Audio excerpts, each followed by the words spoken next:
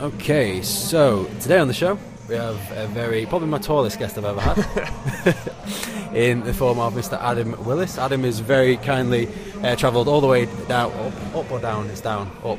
It would be up, but I've been up in Newcastle. He's been up in Newcastle. He's down. He's down at the moment to the FLF Performance Centre. Tell me all about his project, which is the Empower Her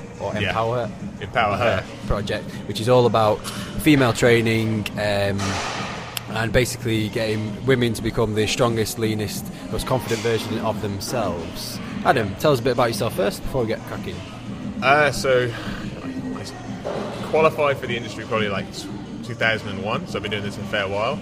Took a brief hiatus when I got a proper job, and in 2010 was kind of introduced to Joe DeFranco and his kind of work. And from a performance background, when I came from playing semi-professional basketball, I kind of wanted to go down that route where it was more kind of results-based, and chucked in my notice. I was basically working as a prison officer, chucked in my notice for that, and then from there went to use my last paycheck, went over to DeFranco's, learned from Joe DeFranco, and then from there came back, started my business, but for the first time I had direction, which was more kind of a strength result based in the sense of following more of a performance background, and that kind of gave me the direction I wanted. Worked in a commercial gym for a while, ended up working down at obviously Winning Health Solutions, where obviously Tom Hibbert is, who you know, and then the gym I was at, there was a guy in there who was very good at nutrition called Alex Ritson. He and I would refer my clients to him for nutrition, he would refer his clients to me for training. We sat down, had a coffee, and discussed, hey, why don't we try this online coaching, and try and, I provide one element, you provide the other. He'd just come from working with Ben Coomber, so he kind of knew the format for online coaching, and we kind of took that from there maybe 2.5 years ago, and we've just been building our online business from there. And then obviously now I have Empower Her, and then the other thing I do is I teach people to become personal trainers, fitness instructors as well, so I teach people to come into the industry. So I've been doing a fair amount over the last few years. Yeah, that sounds good. So as we were speaking before off air, the main question is to anybody on the podcast really is, what is your niche and what is your specialty, and how did you fall into the demographic of specifically women and the training age that they have and the goal, the same amount of goals as well? Yeah, so for me, it's training females, getting them strong, lean, confident in what they're doing. Alex and I always use the term that we try and create training and nutrition that doesn't define them. So really for me, I think we started the online business. We had two very well-known social media influencers on board, and that helped push our female following. So my following was fairly high with the female demographic. We were getting great results with them. And then I had a business coach this year, just before, probably I think October time, I think we started, and he wanted me to kind of, what do I want to be known for? And we looked at who I currently work with, high volume of females, general pop, strength athletes, endurance-based athletes, and we wanted to put my focus into something rather than just being a coach that's good in all areas. Actually create a niche, but to give me direction and provide and serve those who follow me, which is predominantly female. Yeah. So that's how I've now taken this step, this route for me, where I want to be known for being a great trainer when it comes to females, and that's where my content is going. Particularly if you look at the demographic I work with, fairly new lifters, maybe 18 months to 3 years of experience, looking to get stronger, looking to get leaner. I mean, most people's client base are going to want to look good naked. It's kind of the direction we go, and then we have the specifics of the people that maybe have more of a strength or endurance-based goal. Have some people that do iron triathlons and those kind of things, and some girls that do powerlifting. Predominantly it's Gen Pop, who are just looking to lift, feel good, feel confident, and that's where we focus our efforts. So what are the biggest differences that you find in training a man and training a woman? Apart from the obvious ones, but what's the most apparent ones? Other than equating for kind of the differences that can happen with their menstrual cycle, really there isn't a huge amount of difference in the experience that I have. The main thing will be often aesthetics. Comes down to that I'll certainly bias certain things for a man and certain things for a female. I mean, most females in this day and age, just because of popularity, kind of want to have great looking glutes, for instance. Yeah. So I do give them a little bit more posterior work than maybe I will do for a male. Males tend to want to do some arm work during the week, so I'll put those in. So really the aesthetic stuff, I'll drop that in as additional work. But for the most part, their training is fairly similar. I do manage volume slightly differently depending on how their cycle affects it, and that really comes down to it doesn't affect every single female, and the ones it does affect, it affects in different ways. So just tapering volume or doing a volume and intensity taper on the week of their cycle, that can make a big difference, just to allow them to keep their performance levels up. Yeah. Because do you find that they might become frustrated because, I think I wrote in an article once, is if all of a sudden my strength just completely zapped for no apparent reason, I'd be pretty pissed off. And this is what happens on a monthly basis to women, where suddenly there'll be like the strength will go, fatigue, overheating, irritability, and it's something that they have to kind of obviously manage. But is it something you have set in? Because I'm sure it'll be individual cases as well. But is it something that you take into consideration on the Empower Her project, like your questionnaire or like that? So with the Empower Her community, what we did at the start of the last one, the one we're just finishing off, is I posted the article that I wrote on how we can basically program more effectively around female cycle. Have them read it, have them think about it, and then a lot of them came forward with, I've noticed that I'm experiencing these issues. Well, the main thing that a lot of females do is they don't track their training enough, and they don't track their cycle. So they never put two and two together to realise that there is actually an issue here. They just think, I'm not feeling too strong today. If you can get them to track both, and you can get them to understand if there is a significant difference, then we can make those adjustments. Now, it might just be that, if they're starting to feel that just getting through the volume, they're just tired, but strength is still there. Well, we can make that adjustment, and usually I'll undulate training across 4 weeks. So what we'll do is we would put their lower volume week on the week of the cycle, or the week after the cycle, or if they say the cycle is 4 days, that time immediately after, for about 7 to 10 days, they're actually a lot stronger and can handle more volume. So I had most of my training, if it's 4 cycles, they do have a bit of a reach week. So that reach week goes that week after. So we can maximise that advantageous period to go into there. So sometimes it does take a bit of shifting things around, depending on the person I'm working with. If I'm working with someone that's a bit more of a bespoke client, then what I'll usually do is, after we've done the first phase, we'll see if there is any issues going on, and then we can line everything up to achieve that with the volume reduction week and the reach week coming the next month, and then it just follows cycle from there. Obviously, if someone experiences a struggle with volume and then experiences a struggle with actually maintaining their strength in that week, I'll do more of a traditional deload, whereby we'll drop the volume and then we'll probably drop loading down to about 80% and have them work off there. And just making them aware of, like, this is okay, but we're going to maximise the next week, so you're still going to get great benefits. So could you do something like, if a set program had a 4-week program, 4 weeks for a phase, could you do something where the actual program lasted 3 weeks, but then there was a transitional phase on the week of the cycle, where they do something like just remedial work, cardio, and as a deload from the compound lifts, and then take them in? That type of thing? Yeah, you could definitely do that. There's other ways to do it. I mean, some people's programming will have that first week of a new phase is more like a base loading. Yeah. You could work with the base loading. The way I use mine, it's what I learned from the guys at Strength Faction, which is an education system in the US, and they took it and adapted it from Joe Ken, who's the Carolina Panthers head strength and conditioning coach, whereby week 1 is a base week, week 2 is a loading week, so the volume is pretty much the same, and the idea is just to increase your loads. Week 3, Joe Ken calls it a deload to reload. So what you do is you actually you drop the volume back to then reach your PR in week 4. Right. Strength Faction does it slightly different. They drop the volume, but you PR in week 3. Right. So we work off RPE, so the RPE goes up in week 3.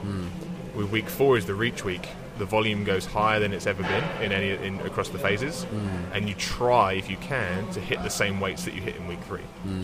So there's different ways of doing it, but yeah, you could quite easily just potentially take the main lifts out and just do remedial work off the back of it, and it's just adapting it so that the client doesn't feel that week was mentally draining more than anything else. Like, even if they came in and they had to drop the volume and drop the intensity, it's getting them to understand that you're not a failure because your numbers go down that week. So if you can fit it into your program so they actually builds confidence and they understand why it's there, then that's the best. It's a win for us as a coach because it creates more buy-in if they understand. And obviously, it's the service that you're providing is higher, but also for that female itself, for confidence levels. Like, there's nothing worse than having 3 incredible weeks and then tanking on 1 week for no fault. Yeah, just the fact that your cycle has an effect on you. So, like I say, you've got quite an extensive following in terms of the Facebook groups, and you've got a lot of experience in working with a high volume of females. And as I asked you before, what would you say the number one issue that pops up all the time as a commonality is that they're having the problem with throughout the program? The first big block that's always happening is getting a female to understand stress management, getting to understand that not every day has to be done at 100%. Getting them to step away from, you've got to be exhausted, you've got to be sweating hard, you've got to have crazy DOMs. Helping them understand that rest days are important and that we manage stress. The training that we do can only be actualized through the management of stress, which does require us to undulate volume and stress markers from our training, but also to undulate and put in rest days or even active recovery days. But most people that aren't very trained, if I'm dealing with 18 months to 3-year experience, an active recovery day can actually end up being worse. Like, they can actually just go in and go too hard. So getting them to understand and manage that is a key factor. That's the first bump to get over. And then once you get them to understand that and that it's actually necessary and how results can be improved, that then becomes probably the hardest hurdle to go over. But once you're from that and understand about stress management, and it becomes quite easy from there, because all we really do is think about training and nutrition. Certainly training is stress. We think about work, finances, home life, kids. Those are our stresses. We don't really focus in training. We just think, it's just something I do to stay fit and in shape. We don't think about the stress. And no one ever thinks about nutrition as a stress. No one thinks about the fact that if you're in a deficit, your body isn't getting fueled as much as it wants. There's a stress on it. And then the longer you're in a nutritional deficit for, the longer that stress increases. I mean, anyone that's dieted for a long period of time will understand the not only the mental side of it, but the effect it takes on your body. Like, you can feel really weak if you're dieting for a long period of time. That never gets equated. So once people understand that everything's a stress and we have to manage it, that becomes a key factor from that. So that's the big hump to get over to start with. Yeah, so it's basically having control over your variables, where if someone's at a calorie baseline and they're training maybe 3 or 4 times a week, what I find with the females that I do train is that they're usually like, do I need to drop my calories now? And should I add in some more conditioning or more cardio? It's like, no, just carry on doing what you're doing. And that's the main thing right now, because when people are coming in, it's clear they might have emotional stresses or things going on. Then as a coach, if you're going to add something in like a calorie deficit or another training session or higher intensity, higher volume, you're potentially going to make the performance worse and the body composition worse. Would you say that females are a bit more susceptible to changes in body composition through stress through the hormones, or is that is that equal among men and women? It's not an area I've done. I see with my business partner doing the nutritional side of things. He's noticed that more, but we do see bloating, water retention, and other things. So again, it comes down to if you can educate them that these things do happen, and then again, it comes down to tracking. If that person tracks and they see that every month their scale weight increases during the time of their cycle, or even like sleep. I mean, you can do it with if you're tracking someone's body temperature, you can notice these things. If you can track these variables, and you don't have to track them all the time, but if you can track them and start to understand them, then you can manage the person better, and that person can manage themselves better. Because again, it's nothing great. If you see all the results on the scale, everything looks good, and then suddenly, oh my God, I'm 3 pounds heavier. But if you've seen this time and time again, then it's okay. You're like, okay, well, in 3 days, I'm going to be back to where I was. So managing that, it does happen. But again, from what I understand, and obviously with Alex dealing mainly with this side of things, what he's able to see is, okay, this doesn't happen to everyone. It just happens to a handful. But unless we're tracking, we don't know. And I think that's a big factor. You probably get it asked yourself. But people go, I think I'm putting on weight.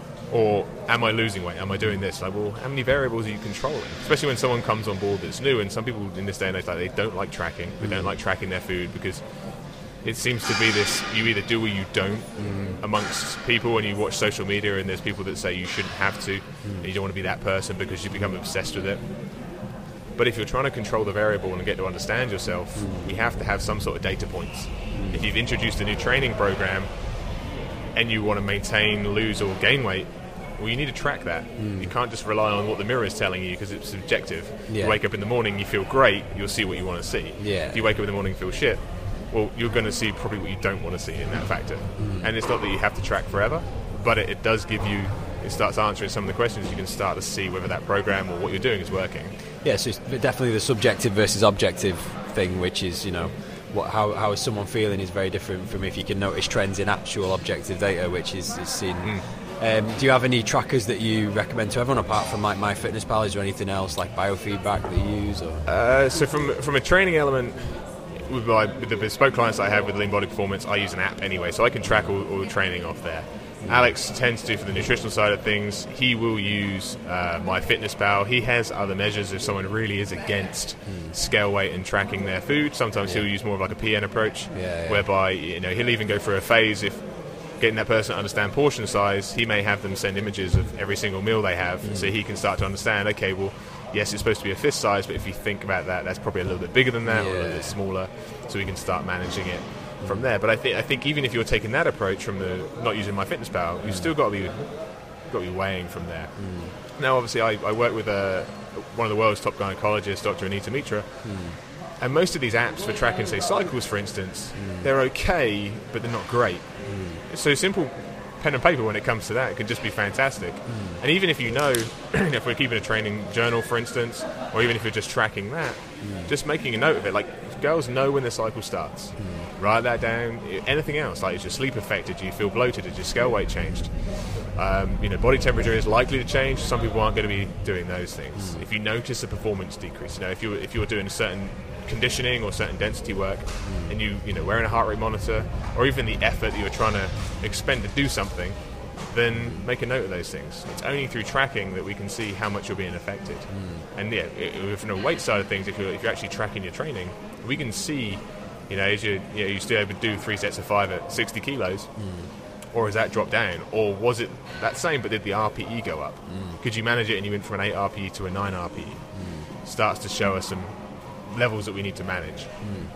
So with this might be more for Alex, but do you change or undulate actual macros and splits based on time of month as well? Because from what I've read in the past, there'll be times of more insulin sensitivity and then times of more insulin resistance as well. So I know he and I have spoken at length about doing it, and I think he does with some of our clients who it depends on, like, are they slightly affected or are they greatly affected? Those that are greatly affected, he has in the past, almost on those 3 days, given them, say, some additional calorie markers. We all know girls that turn around and say, well, when I'm experiencing my period or just before, I just want to eat chocolate. And usually it's the body craving a few more calories. Certain times during that cycle. So often he will give them an additional 250, 350 calories, so that they can almost like scratch that itch a little bit. But it also gives them a bit of a psychological break when they're going through a psychologically tough time. One of the papers that I sort of read when I was writing the article on it, they went through and discussed a lot of factors that they say about the psychological element. Like, for one thing, they say that the sheer fact that, one, your body's bleeding has an effect on you. You do experience, some females experience cramping. You will experience, obviously, increases in body temperature. Sleep may be affected. A lot of these things have a psychological impact on you as well. So if we can reduce that as well, it can be a huge thing. So with the would it be, I was trying to think, I had a question there which was sorry, what are the main kind of myths that that you get? So the questions where you probably you roll your eyes and go, oh, that one again. But for example, do you have a lot of females who come into Empower here with the idea of I haven't touched a carb in 2 years because the carbs make you fat, but they're having 3 bottles of Prosecco at the weekend. What are the most common from a nutritional standpoint, most common beliefs that you have to reverse? We've had a few in there about the people kind of not going with the extremes, but some people kind of avoiding carbs. The carbs around training, nutritional timing, should we be not be eating carbs beyond 6 p.m. Right. A lot of it is, again, because of the demographic I'm working with, is that young, fairly young in training age. We're kind of getting those common questions arising, and usually it is around carbs, which is strange, because usually you'd think that it would be fat that people would suddenly start really concerning themselves with, but it really is the carb one. And sometimes people use the phrase like majoring in minors. They're really focused on, should I be having my carbs before and after training? And then the next question is always like, what should I be eating? And with Empow, I've been very cautious. So I haven't had Alex in the group. A girl that works with me called Ailish Fleming, she's been in, but really just to kind of assist answering any questions with the nutritional side of things. And we've been, not that we've been trying to stop the nutritional element, it's such a wildly convoluted area, and trying to provide specifics for a group that in the group I just had 55 people in it.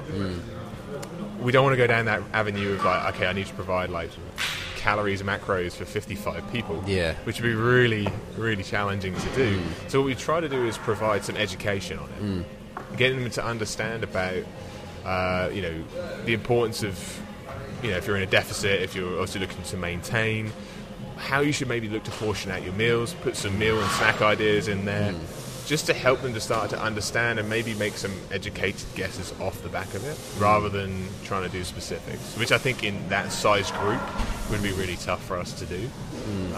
But yeah, those the common questions always around carbs. So we've spoke about like what people think of the black and white factors in getting lean or performing better, which is nutrition and training. Which is obviously a very important factor. But do you think that the through the group community and the group network, do you think that becomes even more important, and do you think that's an even bigger selling point, where there's a group of people who all have a similar lots of things in common, they're all going for a similar goal, and they get to talk and be amongst each other? Do you think that's a more powerful selling point, or more something that's more makes the whole process more attractive to be a part of? I think so. I mean, we all like to feel supported and go through shared experiences. If you look at, love it or hate it, there's a few things that like CrossFit does really well. Yeah. And it is their, they celebrate everything. They have a bell there, like you can do the crappiest looking deadlift in the world, but if it's a PB, you get to go ring that bell. But their community supports each other, and they'll back each other. And that's a huge factor. Their classes are busy for a reason. Like, everyone wants to be back. Everyone knows everyone in there and feels supported by it. And that's what I have with the Empower, and that really kind of just started by accident. But with the ladies there, like if they have great days and they're feeling awesome and strong, and they hit a PB, we're all going to celebrate that. If they have a shit day, like, we're all going to help each other through that. Like, we've all had them, and that's okay. Like 10% of your workouts are going to be shit. But to have people stay there and go, do you know what? I had one of those last week, and it's fine.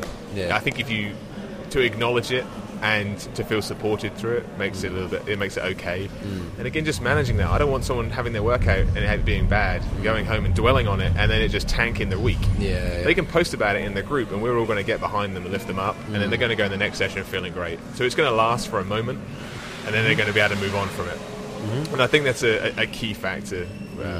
If you look at a lot of things, even if you look at some of the online stuff, you have Kayla's stuff that she does, and she's got millions of people following. The programming isn't fantastic from what I understand, but the support group, the network, people meeting up. I mean, I've had people in the group that have been contacting each other, like, if you've got people that live in London near each other, or where do you train, let's train together. Like, suddenly something that was an individual endeavor for themselves, they have a shared experience. They might not have that with their friends. Like, we've all got friends that don't train, and they don't understand our quote unquote obsession with training, and why we always try and why we're always eating green stuff. They don't understand that, and a lot of these girls don't have that support. To have a group of people in a Facebook group, even though you might only know them through the internet, just doesn't make you an anomaly amongst all the people you know. It makes you actually have some friends. Awesome. So from start to finish, or take me through the process of Empower here, from signing up. What does it entail, and what do you get for being part of it? Yeah. So the new one starts on Monday, actually. So what we're having is, at the moment, people are just signing up. They're in the group, and this morning everyone's introducing themselves, getting to know each other. And I always try and we've all done it before in person. Do a few icebreakers. Usually the best thing is anything that's kind of embarrassing that you want to kind of share with each other is a good way to break the ice. tomorrow they get delivered. They get the first phase of the program, which will be obviously for the next 4 weeks, and from there I'll detail everything that's in the program, why they're doing it. So then obviously I have Ailish that's helping me. We have it detailed out every week, kind of what our focus is. So even with the training side of things, what week one focus is. This is what I want you to focus and go in and do. During the week one, I always put the videos up of like the major techniques, squats, deadlifts, pressing exercises, so that they can either refine what they currently do, or we can work on things as they go. I mean, I also in the group offer them technical feedback as well, so they have the option to either post it in the group or send it to me directly, so that they can actually improve their techniques while we do this, because I don't want anyone getting injured during that process. From there, we're obviously very open. Any questions that do arise, which we try and usually a lot of stuff usually once or twice a week, Ailish and I will ask. We try and quash any amount of bullshit that they think is out there in the fitness industry. There's always a lot of questions that people have. From there, 3 to 4 times a week, we'll try and put educational posts up. Now, that might be us in front of the camera, or us putting posts up, or if we've seen anything in particular that we think is useful or that's going to help them directly with the journey that they're on for 8 weeks, we're going to post those up. Because what we're really trying to do is to give people, when we talk about being empowered, like, it comes through choice. The program itself has choice in it. So if we're going in our first exercise is a squat, they get to choose whether it's a back squat, front squat, goblet squat. That's cool. And I'll give them the education as to, okay, well, how do we make this right decision? Like, a back squat doesn't mean that's superior to anything else. Like, where's your level at? What's your technique at?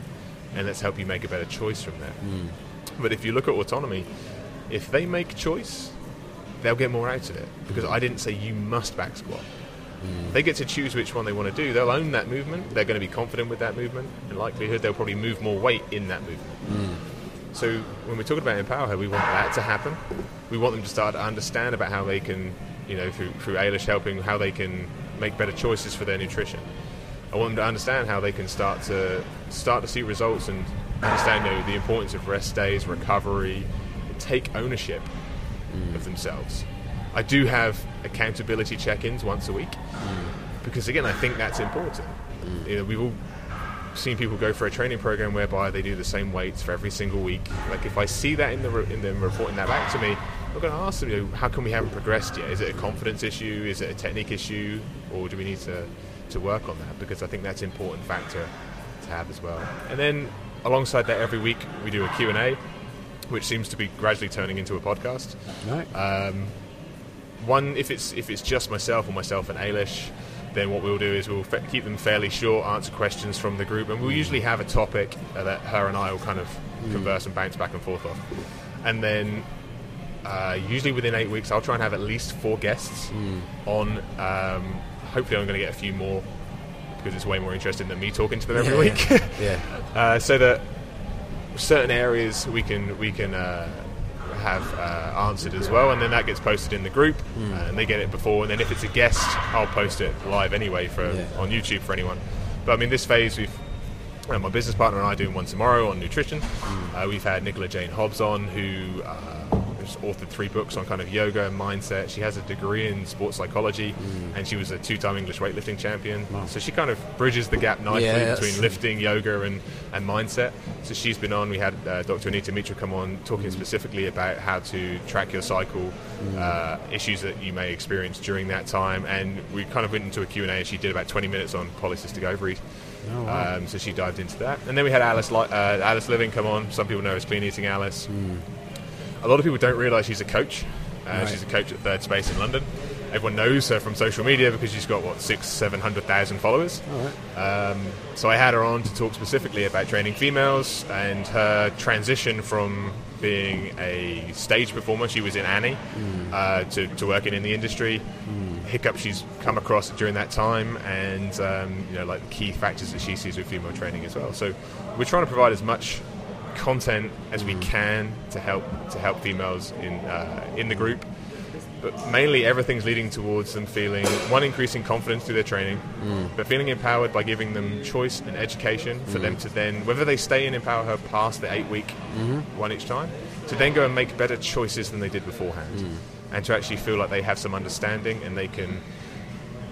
Nutrition and training, and nutrition probably more so, is so diverse and convoluted that they struggle to make those choices.